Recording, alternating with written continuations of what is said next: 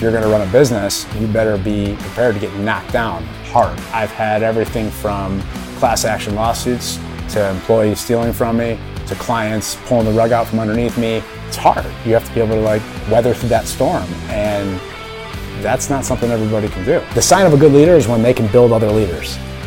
When you can build a leadership team that can build a leadership team, you're a leader. Kind of weird for a collection agency to call you and say, we want to help you get a job. People thought it was suspicious, right? I said, just keep asking, find one, you'll find her, you'll find him, and pour your heart into that person. And she did.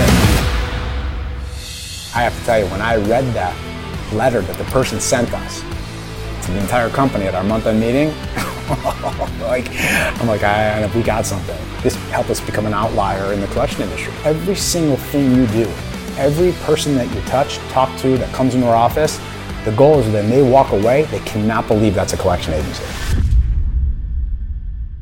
So, Chad, whenever someone asks me what I'm up to at Restart, what we're building with this little company of ours, I always start by telling them your story. And the way the story always starts is my partner, Chad, he's based in Columbus, and he owned a collection agency for 25 years. And the moment the words collection agency comes out of my mouth, I often notice the slightest change in expression on the face of whoever I'm speaking to. It's as if I've introduced something taboo into the conversation. So I'm curious to know, first of all, if you've noticed that too, whenever you speak with someone about your past and about the work that you did running a collection agency. And I also am curious to know why, in your opinion, the debt collection industry has such a bad reputation. Yeah, I mean, if you felt that way, imagine how I felt. I think for the first decade of running my company, it was hard telling people what I do, and I was always making excuses for it, right? But from day one of starting my company, I set out to try to build the kind of company that I wanted to work in. And thank God we were able to flip that entire mindset, at least internally, and then with all the people that my company touched, because I set out this big dream early on to change the perception of collections. My goal was to make sure that we give people a different side of what negative stereotype that they had immediately without even knowing anything about us. They were judging us based on what we did for a living. And meanwhile, we had the nicest people in the world working in our office. But, there's some bad collection agencies out there, just like every industry. It just happens to be that people do hate collection agencies. I mean, we always joke because people don't. Why though? Why? And you say bad collection agencies, what makes them bad? Look, it's a tough situation, man. I mean, I had grown the company up to about, over 10,000 clients. And we had about 80 to 100,000 people every month put in collections. Hospitals, doctors, dentists, you name it, businesses. And it's a tough situation. People are dealing with financial hardship. They experience sudden job loss, and then they're hearing from a collector who wants to collect money from them and threaten them. And so, it's the last thing you want to deal with, not only from a perspective of being the debtor, but being treated like a debtor and then making that collection call. It's just a tough job, and I think people just don't want to get a collection call, and I think the numbers are staggering in America right now. I think they say, 30 to 40% of the people have heard from a collection agency at some point. People come delinquent for lots of reasons. You moved, you didn't know the bill came, you didn't know your insurance was supposed to pay and it didn't, so it got crossed in the middle. There's a whole bunch of reasons, and there's a lot of people who can't afford to pay their bills, and then there's a percentage of the people who don't want to pay their bills. So you got a lot going on in the industry, but you get caught in that maze, and it can crush your credit for a long time. 7 years on your credit report, that has a huge impact on your finances long term. People don't even understand how it works, and you got collection agencies that are selling the debt. And then it goes from one collector to another collector. They hear from that person, then it can go to an attorney. So it's just, the whole industry just kind of doesn't have such a good feeling about it. So that's why. Right. Okay, so take me back to the beginning.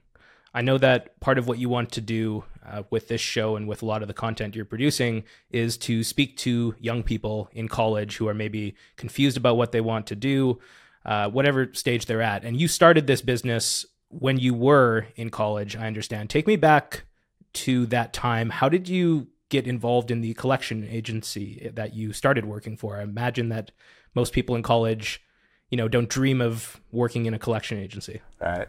Yeah, it's an interesting story, and I think entrepreneurs will benefit from this as well because what we ended up being able to do as a company and as a team was really special, and it was a long journey. So back in college, it was my junior year going into my senior year. I needed a summer job, and one of my friends hooked me up with their dad, who was the CEO of a collection agency in Cleveland, Ohio.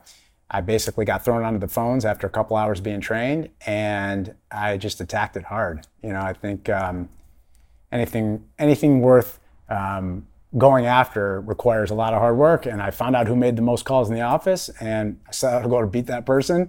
And by the end of the summer, I was crushing it. And the CEO asked me if I wanted to do something with him in Columbus, Ohio, and I said sure. And the day before I came back to Columbus, he handed me a sales book. We went out on the road. We walked into a few dental offices. He made the gals at the front desk laugh and smile, and the next thing you know, we had a couple clients, and he said, "Go back to Columbus and do that." So that's what I did. I went back to Columbus. I had no clue what I was doing. I mean, I can tell you I didn't learn anything at Ohio State, but I learned more on the first day going out on the road, walking into offices and getting thrown out of people's offices with, hey, no solicitation, right? And it was a hard gig. I had to walk into an office and sell the person at the front desk. Meanwhile, the patients were sitting in the waiting room, and I'm talking about collections, and these are the people that are probably going to be in collections. It was hard. I mean, it was really hard. So when you started, when he kind of threw you just out there and said, start your own collection agency in Columbus, what was that like for you? Were you just kind of wearing every hat at first and doing every possible job that needed to be done? Yeah, so for the first 6 months, I pounded hard. I'd made so many cold calls. I'd go to class in the morning and I'd put on a suit at noon. I'd hit the road in the afternoon. I would go collect business cards from every medical building I could possibly find. I would go home probably at 4 o'clock, call all of them up, try to land appointments. And my goal was to let probably about 2 to 3 appointments every day that I can go out on. And I was trying to sell them to use our collection agency. When I graduated, after about 6 months, I had about 100 clients. And then when I graduated, we started a separate company in Columbus. And that's when I started to hire a team. And that's really when everything kind of really started. I had to go build a company at that point. And he offered me the opportunity to be a partner with him. He ran the company in Cleveland, I ran the one in Columbus, and we grew it together. And within 5 years, it just blew up. I mean, we had an office full of people, and I was hiring entry-level folks. I was training them. I was doing the collections. I was doing the customer service. I was doing everything, every single thing until I could elevate and then delegate something off to someone that I hired. So I was getting a dose of pretty much everything you could possibly deal with in a startup company. And thank God I had a mentor. So I had someone guiding me about, how to treat people and how to deal with some of the problems and challenges that we were up against. When you think back to those early days, what do you think was motivating you to, run out after class and hustle as hard as you did? I've listened to a lot of interviews with people who have had success and achieved a lot of amazing things. And often what you hear with these people is that there's some sort of voice inside of their head that's kind of chirping at them saying that you're not good enough, you need to achieve more and more and more. And that's often kind of what's like pushing them and motivating them to succeed. And often too, it kind of stems back to childhood experiences that they've had where they felt in the past like they weren't enough. And I'm curious, when you think back to those early days when you were grinding, what was that driving force behind everything? It's still the driving force today. And when I coach young entrepreneurs, we talk about this trait that entrepreneurs have. There is a drive that you can't explain, and not everybody has it. Mine is very competitive. I love to win, and I'm obsessed with working hard and being mentally strong and not failing, and I'm not afraid to fail. And so where did that come from though? From wrestling. I was a wrestler in high school and I wrestled at Ohio State, and I just had to learn how to be mentally tough. So, you get your butt kicked enough and you have to kind of keep fighting. And if you're going to run a business, you better be prepared to get knocked down hard, because I've had everything from class action lawsuits to employees stealing from me to clients pulling the rug out from underneath me to thinking the business was going to close. I mean, I've had to deal with every punch in the gut that you could possibly deal with as an entrepreneur. And it's hard. And you have to be able to like weather through that storm. And that's not something everybody can do, and not everybody has a stomach to do it. So I think for me, I'm wired a certain way for sure. I'm very competitive and I'm very driven and I like to win. So, I mean, we used to have contests on our on our wrestling team to sit in a wrestling stance and how long can you sit, to the point where an hour in you're shaking. And it was mental. And I remember just like, I'm not going down. Like, I'm not going down, and so I don't know, I always had that kind of the toughness of just like being strong and it being a mental thing, I think we're all capable of doing more than we think we can. I've been blessed to have certain people in my life along the way that have been there to push me, that I looked up to, and I was able to like, right. I wanted them to like be proud, right? So I always like had like some father figure in a way, mentor figure, coach figure that really I admired, that I wanted to impress, I guess you could say. I mean, that's the truth. I was always trying to like, be the highest performer.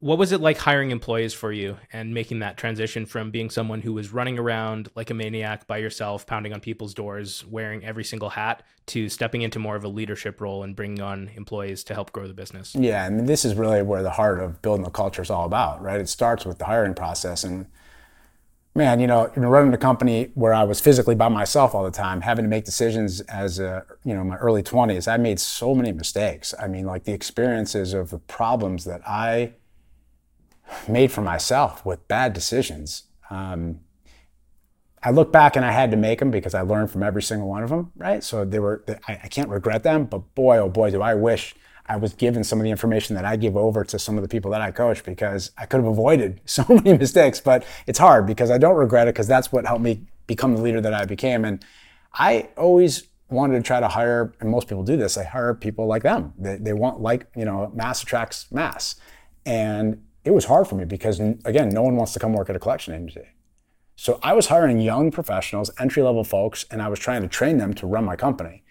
And that is hard. I didn't have the deep pockets to go hire, executives, hire guns. And so I was bootstrapping the company, and I took young professionals and I did for them what my partner had done for me, and I was building into them. When I first had a team, I was in the Dale Carnegie programs. I've always been very intense about professional development and leadership programs. Early on, I started with the Dale Carnegie program, and then I ended up becoming one of the facilitators, and I taught an after-hours class with my team on our own time. They weren't paid for it. It was just to learn how to be a leader, how to public speak.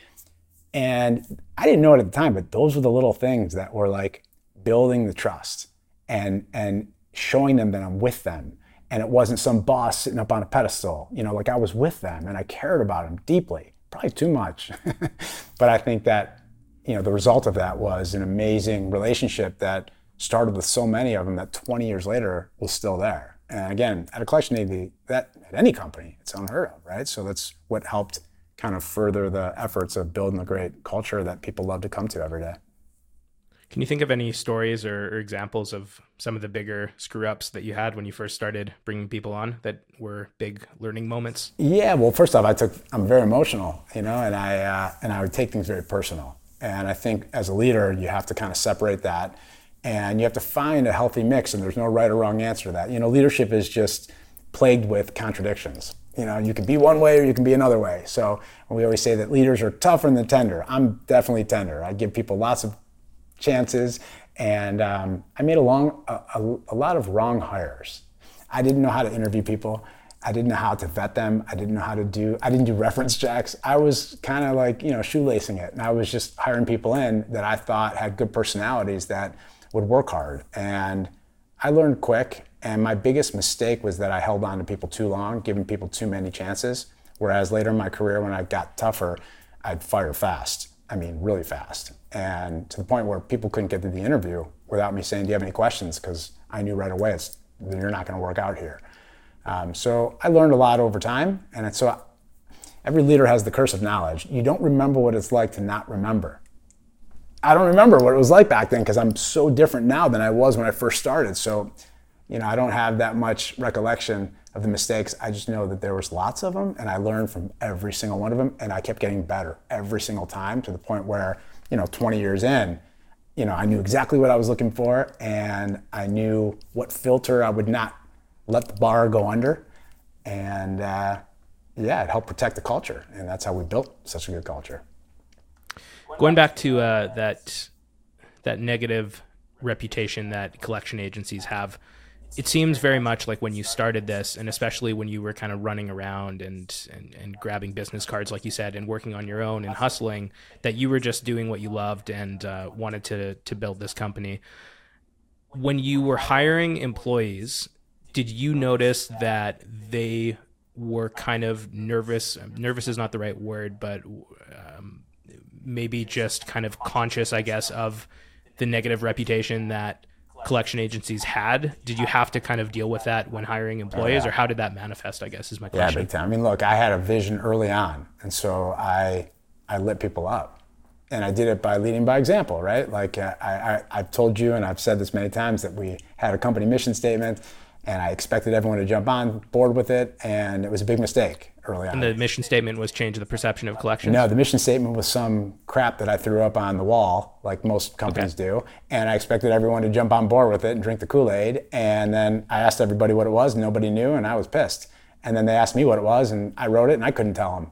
And it was because I was just trying to put words on paper. And when I got challenged by my coach to, like, don't worry about that. Like, what's your dream? What do you want to do? And I started focusing on that.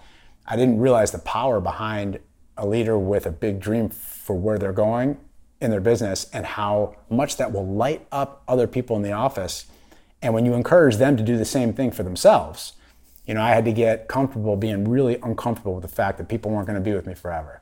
And I created a space where it was okay for them to be that way. We used to joke, our leadership program was called Built to Lead. And I used to call it Built to Leave, because we build up these guys and then they leave, and when they used us as a stepping stone. And so we got to the point where, like, it was okay. As long as you can give me your best when you're with me, I'll give you my best. And if that's 2 years, I'm okay with that, as long as you give me your best 2 years. But I really encourage people to dream big, because you got a soul on fire. You only need a few. You don't need everybody doing it. You just need a few people in your office who can do it, and then they light up other people. If a leader's just trying to do that themselves, blowing from a megaphone, it doesn't work. A culture at a company that is strong is built with chemistry on a team that trusts each other, and they go through hard times together, and they're with you. They don't work against you, and they're not behind closed doors. And so letting them in is a very difficult thing for leaders to do. It just so happens that's one of my strengths. I can just be transparent, and I can let you in, and I probably share too much, and it's probably gotten me in a little bit of trouble, but I'd rather be that way than be having them wonder, like, what I'm thinking all the time, right? And so it's tough. It's hard. I always say, don't want to be a leader. Like, run, get out, just get away from it. You're by yourself, especially if you're an entrepreneur, because you got to deal with everything that everyone else can never understand unless they own a company. And you're the first one to get shot in the back. And you got to make tough decisions. And the problem with being a leader and being an entrepreneur is you have to make the decisions. And when you have a choice to make, and one's worse than the other, have fun. It sucks. It does. There's times where you have to make these decisions, and it's going to hurt your team, but you got to be able to sit there and tell them and be honest with them. And so you hope that's not the only time they hear from you. So you had written down a mission statement on a piece of paper, and you realized in a team meeting that you were kind of full of crap with it, and that you didn't even know what it was. Can you tell me more about that story? We used to joke and call it faux. Like, if a faux, it's like fake, and it was me trying to find the corporate words and terminology, the technology and innovation and, like, all the words that you see, the buzzwords that people throw up on the walls. You're saying that was in your mission statement? Oh yeah, that was on the wall or something like Okay. It was just crap. It was so corporate. You see it everywhere today. And it was the opposite of who I am, right? And I was trying to be someone I wasn't, and it was obvious. I probably fooled a lot of people, because I can do that. I'm a sales guy, right? So I could fool my team, and, like, I buy into this. But I think. Do you think you fooled yourself too, and sure. Into thinking that that was what was expected of a company of your size? Yeah, and thank God my company had enough trust to call me out on it. Where most people. And how big was your company at that time? Do you remember? Yeah, I probably had 50 people with me. Okay. And I went on a rant in front of my entire company, and someone belted out, "So you tell us what it is verbatim." And I couldn't do it. And I remember laughing, and I had just, you have to learn how to laugh at yourself, right? And so I did. I laughed at myself, and that's when I knew. And my coach is hard. He hits hard, and he's a truth teller, right? So we got busy working. I first got clear on, what I believe and why, answered the big questions for me personally in my life, and then I gave everyone else in my culture the opportunity to do the same thing without pushing my views and beliefs onto them. And one of our core values was to become distinct yet deeply connected. And we brought this leadership team in. We invested heavily in professional development, which was a big, big boost to the culture because they saw that we cared about them, right? And we were building into them and investing in their professional growth. And I did everything from hiring EOS, Entrepreneur Operating System, that completely transformed our company and gave everyone a leg up. We had this Built to Lead leadership development program in there, and we practiced like a sports team would practice because every team, look, the problem today is the leaders who have a bad culture, they're just pointing the finger and they're pissed off that everyone's not doing what they want them to do, and meanwhile, they're the problem. And so I just was open to the fact that I was the biggest problem, and I got busy working on me, and then I just started to light up other people in the office. And we were in a leadership practice one day, and it's how Restart began in a collection agency, which was to help people get jobs so they can get back on their feet, pay their debts, and get out of debt because someone had the courage to say that they have a big dream to change people's lives. I think most people would probably laugh at that when they hear an employee saying that, but I took it seriously. And I had a big dream to change the perception of collections. So the idea came up. Can you dive into that story a little bit? So one of your employees said that it seems like as part of all of these new things that you were doing at the company, bringing in EOS and really kind of challenging people to work on themselves within the company, that one person, as part of that, one of your employees said that she wants to change people's lives. Right. Can you tell that story about how that led to Restart and everything that we're working on now? Yeah, for sure. I mean, look, our leadership program Built to Lead, which is just integrated in everything I do. It's become part of who I am as a coach and as an entrepreneur and as a leader. And it's about having a strong core, knowing who you are, your identity, your belief system, your principles, your core values. And it's aiming at this big dream, and we call it your magnum opus. Like, what's your opus, right? Your labor of love. Like, what are you going after? Is it a life worth living? They say the most damaging thing you can do to your kids is to not live a life worth living. You got to show your kids what it looks like so then you can expect them to go do it. And so I took it seriously. Like, I was one of the few in the program, and I'm like, I'm going to run with this. And I became very intense. I'm very intense, and I was obsessed with getting my vision clear. And I worked and worked and worked and rinsed it. And I had a builder with me who helped me clarify that. And then I started sharing it with my team. And when we got together and we practiced, and we would have leadership practices, people had the courage to stand up and talk to us about their dreams. And this one gal did that one day. And I was doing mine and she's doing hers, and I made that connection. And I walked in my office the next day. I said, this is a collector. I said, you really want to change people's lives? I said, today you're not a collector.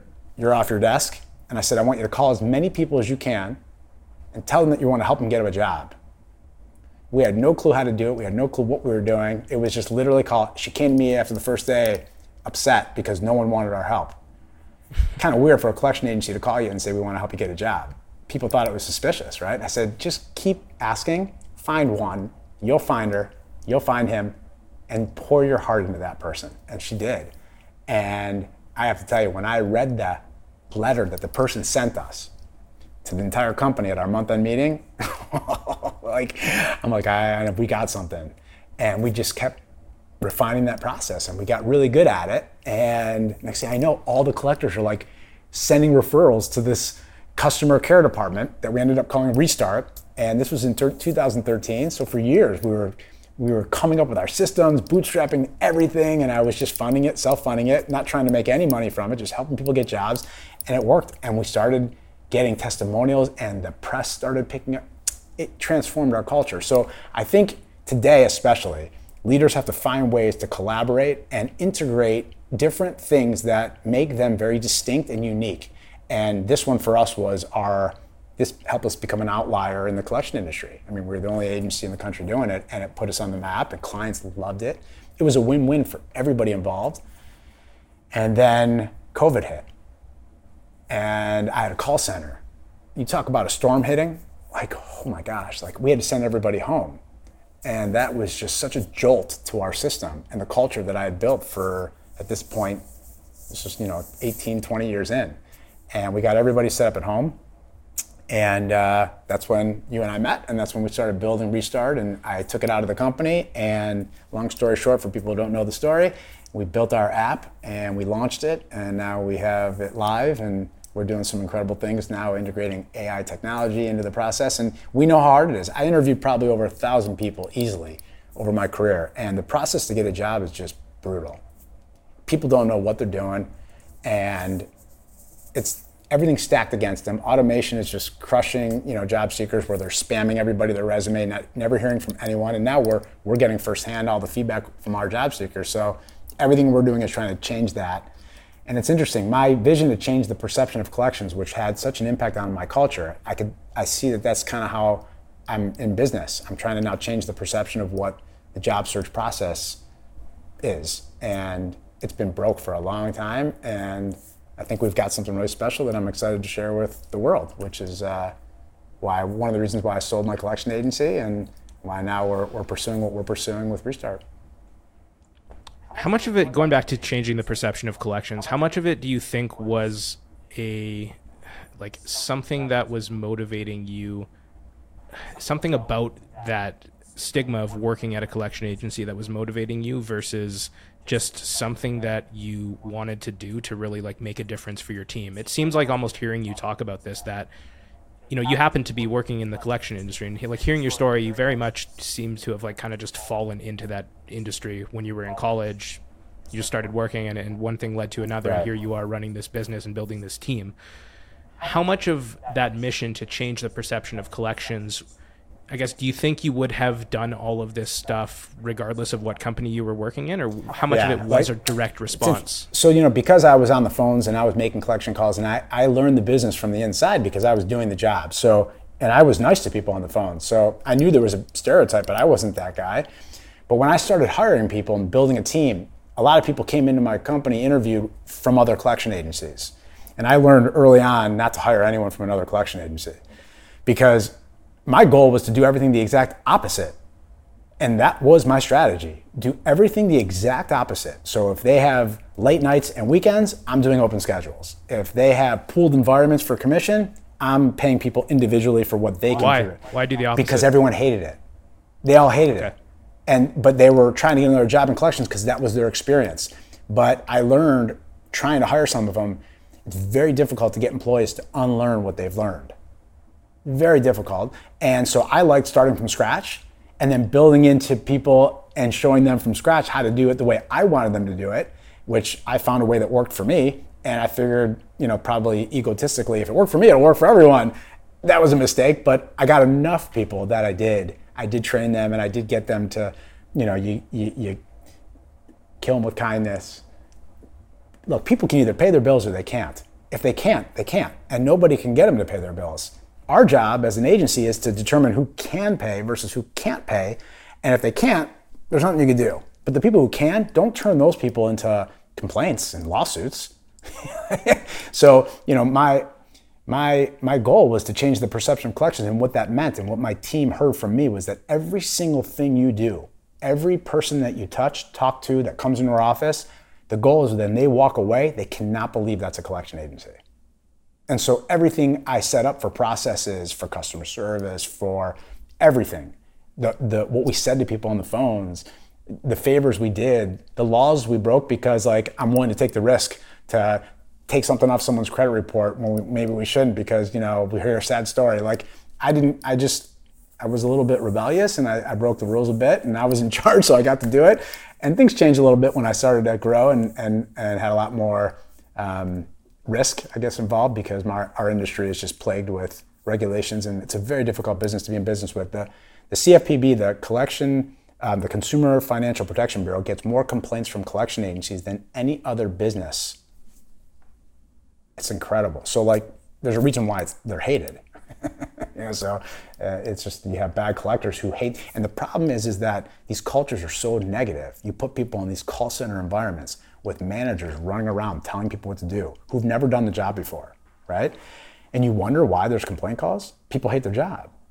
They absolutely hate their job. And they literally take it out on people on the phones because they can get this control and power that they're a collector, and they can hurt your credit, and it's terrible. It is bad. So I knew that, and I wanted the opposite. I didn't want anything. In fact, I used to say, we're not collectors, we're consultants. And I had someone say to me early on, well, I want to be a collector. I'm like, well, then I don't want you here.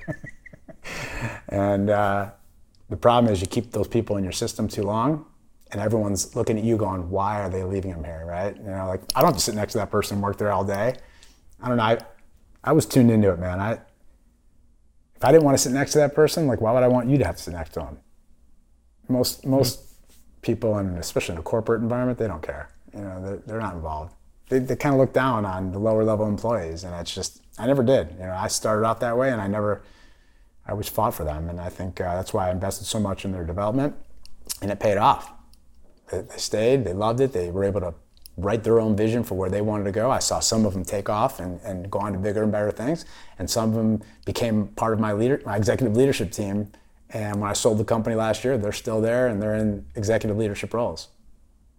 I'll give you an example. I'll give you an example about building a strong culture. And one of the things that we did really well is we hired EOS. They helped us build a culture of accountability. And what EOS does is, for anyone who doesn't know it, it helps you clarify what are the main functions in your business and what are the responsibilities in each one of those functions.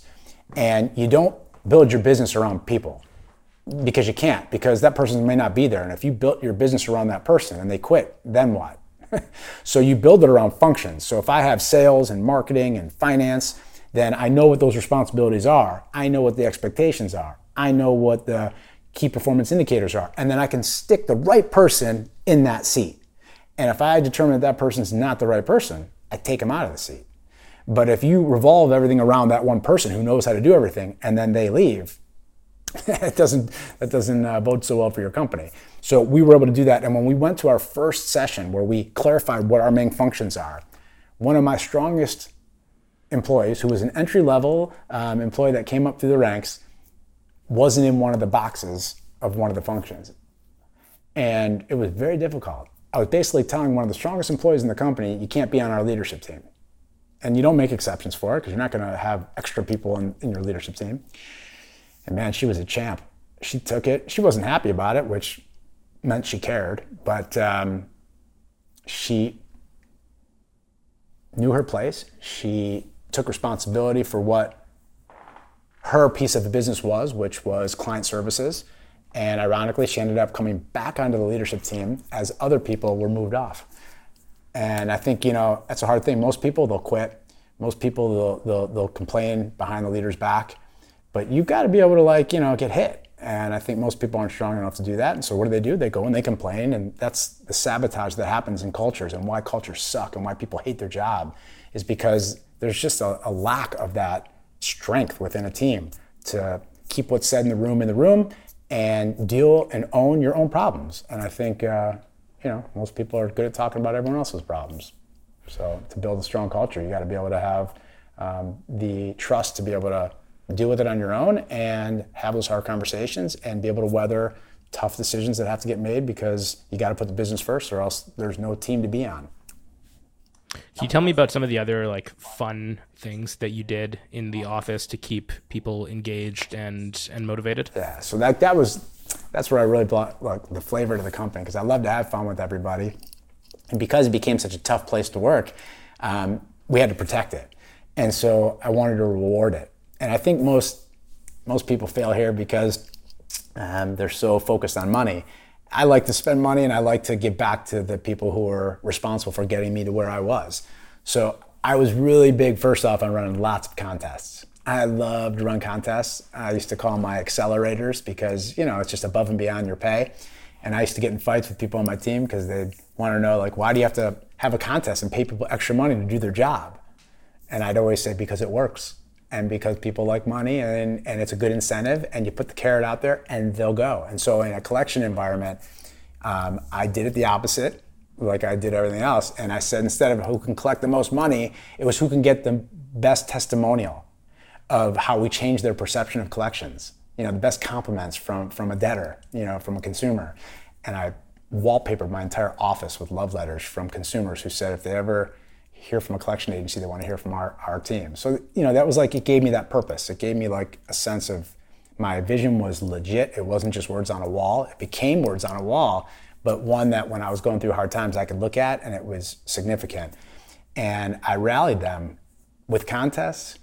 I mean, I had a pretty special crew. I had an employee who came to me one day and said, Chad, you know our client in Cincinnati? And I said, yeah. She's like, well, I've come really close with the contact.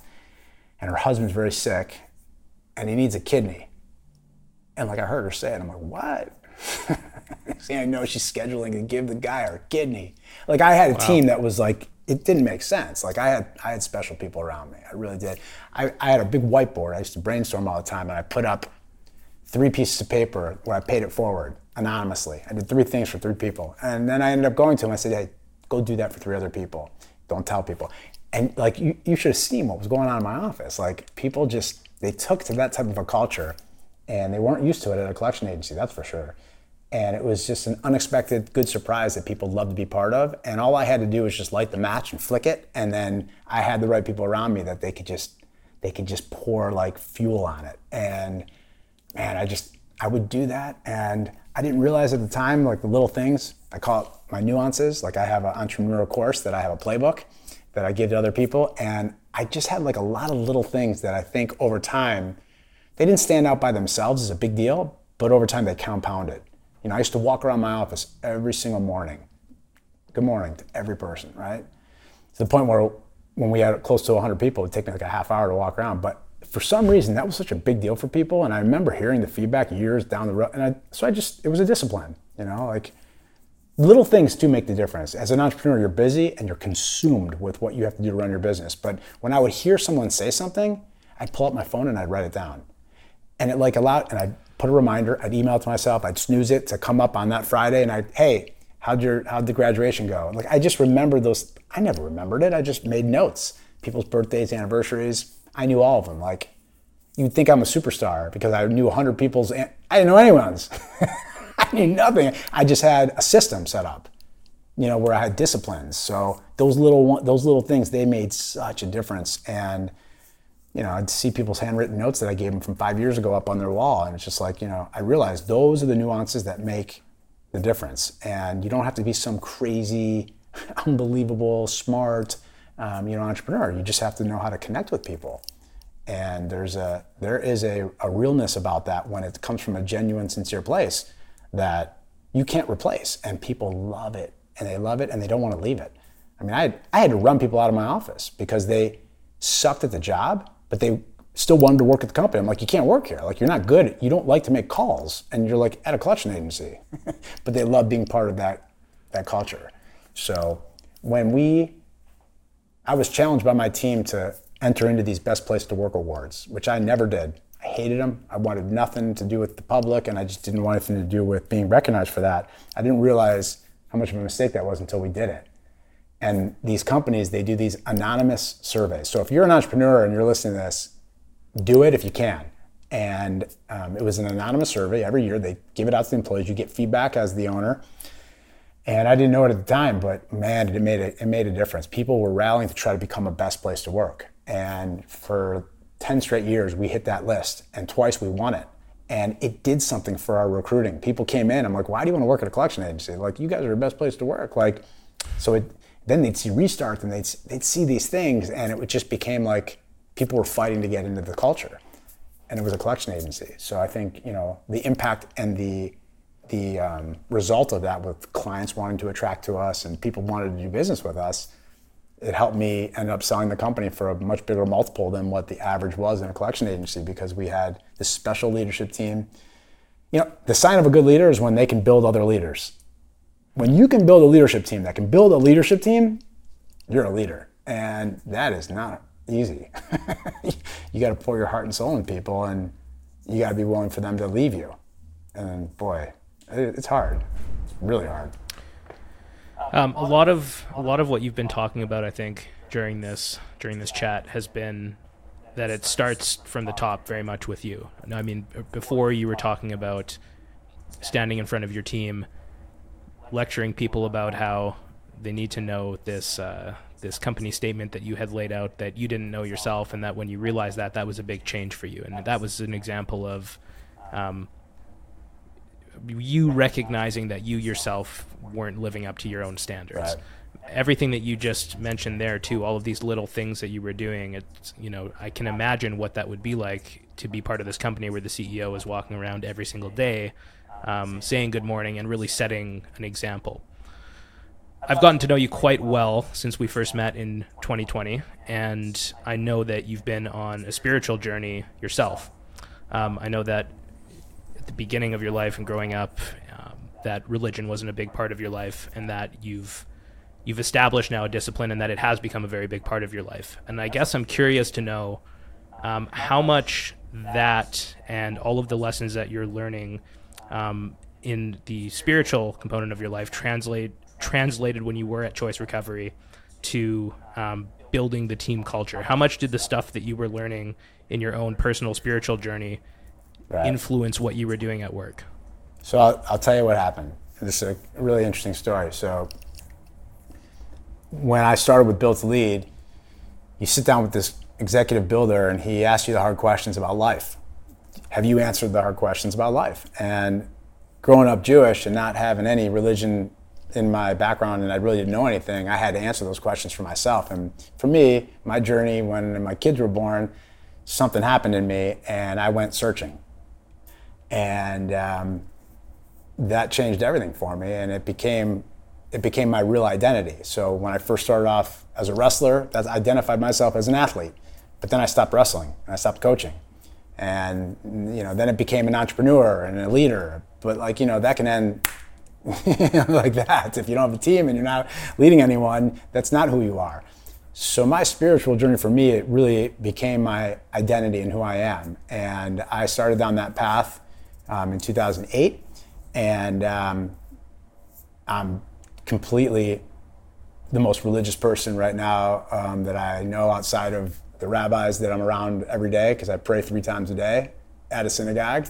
And I'm who I am. I know who I am. I know what I believe. I don't push it on anyone else. But I'm very observant, and it guides every single aspect of my life, everything. And when I started wearing a yarmulke on my head, when I came back from Israel a few years back, just to tell you what kind of a culture I built, when I walked into my office, I came back from Israel. I usually take my yarmulke off, I kiss it, I put it in my glove box, and I said, who am I scared of? Like, why am I taking this thing off? Like in Israel, I was walking around, proud as can be, whatever.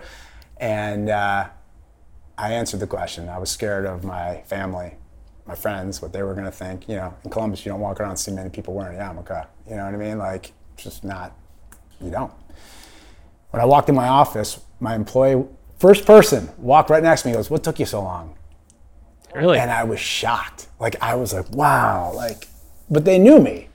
And I let them into my world, right? So they had been building with me and practicing, and we've had these conversations where with my family, it wasn't really like that. I have 3 older brothers, and it's just not. So, but it's never as hard as it is. I think most people catastrophize things in their head. It's always it seems like it's going to be a lot worse than it actually is. But I think, I worked so hard on myself that I just had to get really comfortable with who I was.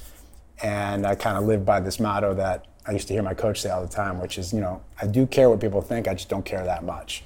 I'm not going to change who I am because of him or her. And it took me a long time to get to that point, but I definitely feel like I've gotten to a point where I'm comfortable with who I am, and it's okay if you don't like me. I can't get everyone to like me. I'm not trying to do that. I'm just trying to build a deep relationship with a few, and thank God I have that. Most people can't say that, and I continue to develop that, with other people. I either attract people into my life or I detract people, but that's no different than anyone else. If you've ever been in an interview, if you've walked into an interview, if you interview people, there's this vibe you get from people when they walk in your office. You can't explain it. Sometimes it's a good vibe, sometimes it's, it's human nature. We judge people. So, it's who I am, and you know, I don't apologize for it, and hopefully it makes other people's lives better that I'm around. And you know, people have the choice of whether they want to be connected to me or not, and that's cool. You know, I have the same choice to be connected to them or not. So I think I can't separate it anymore. The hard decisions I had to make about like not working on the Sabbath, and like now, I used to work every Saturday. To stop working, you know, I started keeping kosher. There's no kosher restaurants really in Columbus. There's one place that you can go to. So when everyone was eating lunch at my office, and I was buying it for them, I wasn't eating it, you know? So that wasn't as hard as making the transition, because I used to, and then I stopped. So it's been a big part of the journey, and thank God I've had a lot of people around me to support me and make me feel comfortable and not make me uncomfortable, and not feel uncomfortable being around me. I think that says something about everyone that was involved in the culture, because that can definitely make people feel really uncomfortable when people become spiritually connected. They find it in their life, you know? So the title of this episode is going to be something like How I, or You, Built a Company People Love in an Industry People Hate. Is there anything that we've missed in answering that question of how you did it that you think we should touch on? So I think, you know, again, I think to go back to what we said, I think it does start with your hiring and firing. I think leaders make a big mistake by keeping the wrong people in their culture too long. And I think if you are desperate to fill seats in your office, you make a big mistake by just hiring someone because you liked them and you made it easy in their interview because you thought they'd be a good employee. So my best advice to entrepreneurs who are trying to fill seats is hire slow. And when you recognize right away when someone's a wrong fit, if you're trying to build a strong culture, get them out and don't apologize for it, and be upfront. And it's always easier to be tough when you start and then get more tender. Don't start off being so easy, because it's always harder to become tougher. So I think the hiring process starts, and then I'd say as a leader, you have to find your playbook, your nuances, what makes you the leader that you are. And obviously it starts with looking in the mirror and getting clear with who you are, and having a big vision that you can get people, and you know, I define leadership by influence. Can you influence people, and can you get them to rally, you know, around your idea, your product, your service, your vision, whatever it is, and then encourage them to do the same thing. But you have to be distinct yourself and stay connected to everybody. And I think it's a hard thing when you're growing your company, and you know, there's distance created. Our leadership program, we had probably a fifth of the people show up to it every couple of weeks, and I'm paying thousands every month investing, and people weren't showing up. And I used to get upset. I'm like, how could they not want to come, right? But why do you think they didn't? I think self-help and professional development, it gets a bad rap, and I think it usually gets a bad rap from the people who don't want to do it. Why do you think it gets a bad rap? You're talking to a guy who's obsessed with it, so I don't know. You know, I can't understand it, and I don't try to, because I don't care, because I'm always trying to get better. No matter what I'm doing, I'm always trying to get better. And I've learned that, you know, your choices have I called my company Choice Recovery because I like giving people choices. And I used to say your choices have consequences. So if you choose to not come, that's your choice, that's cool. But as we grow and you don't, guess what's gonna happen? You can't, you know, either we outgrow you, or you're so uncomfortable because the strength around you has just gained and you haven't, that you end up opting out. And that's exactly what happened. It's slow and it's gradual, but that's what happened. So this constant, never-ending improvement was that was a core value of ours, and I drove it. And so I attracted other people around me, and if you chose not to be in that circle, you know, you're gonna get tagged. You know, people would say, oh, they're kissing butt, they're this. No, they're just trying to get better, right? And is there a sense of that? Of course. I think it's normal. But I think, I don't know why people don't want to do it. I think it's hard and takes work. So you know what? I'll tell you why. Maybe it's just because it's easier to not. It's easier to be distracted and pick up your phone. You know, you pick up your phone, you click on your stats, and you see how much time every day, guarantee 4 hours, 6 hours, 8 hours. That's why. People tell me they don't have time to come to the leadership practice. I'm like, really? Everyone got same 24 hours. You know, what you make a priority to do in your life is going to be what you do. And so people just didn't make it a priority. And I think there's a time and place for it. I had plenty of people who weren't into it, and then later on they were. So, you know, I think timing has a lot to do with it as well. So if you could give one piece of advice to a CEO who wants to build a better culture at his or her company, what would you say? So I'd say outside of working on yourself and lead by example, you have to care. You actually have to care. And I think Care about what? other people, about your staff. Like to the point where I don't know if it's possible, but like you got to care about other people as much as you care about yourself. And that's hard to do when they don't care about you, and they'll stab you in the back. They'll quit on you. You know, I had a real wake-up call when I sold my company. It was not the exit that I had hoped for. On my 25th anniversary, my staff was very upset with me. And it was really hard for me because I never saw that coming. Meanwhile, I've had people quit on me for 25 years, and I high-fived them on the way out. I've brought back some of them into my company. But the day that I told them that I'm built to leave, I didn't get the reaction I thought I was going to get. And it's still hard to even think about for me because of how much I poured into everybody. But it's the reality of like... What kind of reaction? They were upset with me. They were pissed that I was selling the company.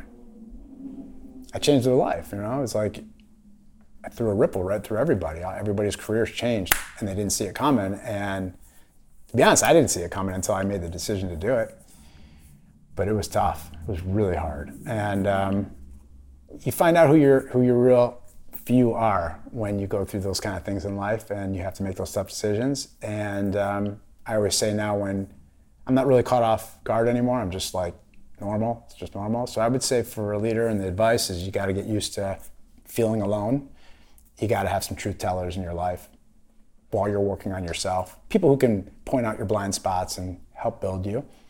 And you got to care about other people, and you got to build in other people if you want them to rally around you and around your efforts. You got to make sure that you're building in other people around you. And I think that's a hard thing to do when you really don't care that much. Okay, last question for you.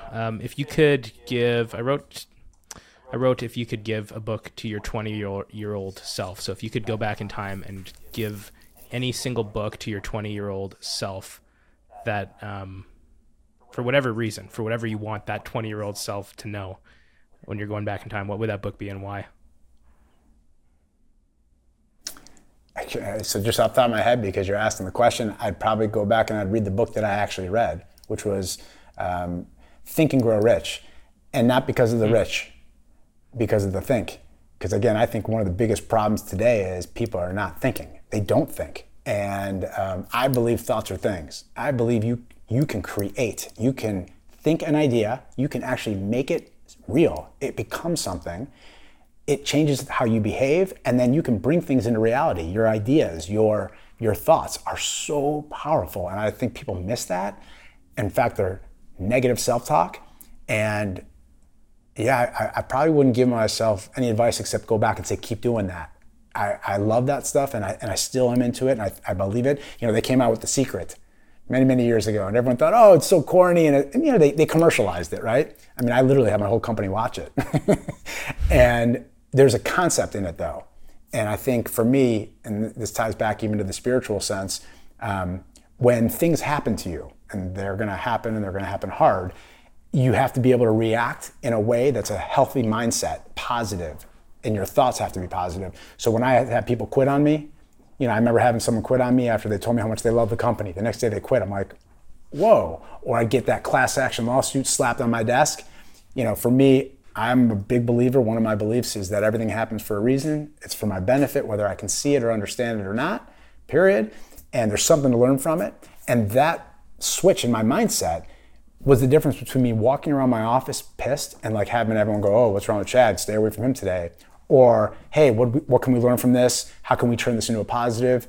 And my first mentor, my first partner, he was incredible at that, turning every situation optimistically into like an act as if it's going to be okay. And most of the time it was okay. And I can't think of anything that ended up happening that wasn't a good situation, but at the time felt like I was getting hurt. So your mindset and positive thinking, it's so critical to make sure that you get that down as a leader and that you can help others see it, because it's like wearing blinders, and that's why so many people are depressed and they're complaining all the time, right? I mean, depression's a real thing. I mean, I dealt with people in my office that were dealing with some really chronic problems that I couldn't understand. But then that's that. and people get help for that, right? There is a path for that. But then there is a very large majority of people who are just they're just negative. They're just not people that you want to be around. And what they do is they attract other people. And so if you let that in your office grow, have fun trying to unwind that. That's why company cultures suck. That's why people hate where they work. And you have to stay on top of that. And I think that is hard. And thank God I made that a focus, because I don't think I would have been able to work at a place that I was able to end up building and being at if I had not had my eyes on that and worked on building that, because it is hard. Yeah. Well, that was those are all the questions I had for you. Okay. So well, good luck to all the entrepreneurs building culture. Have fun. My time has passed for that, and I think you can get burnt out for sure. So I kind of feel it sounds that. like a hell of a ride. Yeah. So all right. Thanks for the questions. All right. Thanks for watching, everyone. Okay. See you in the next episode. Bye-bye.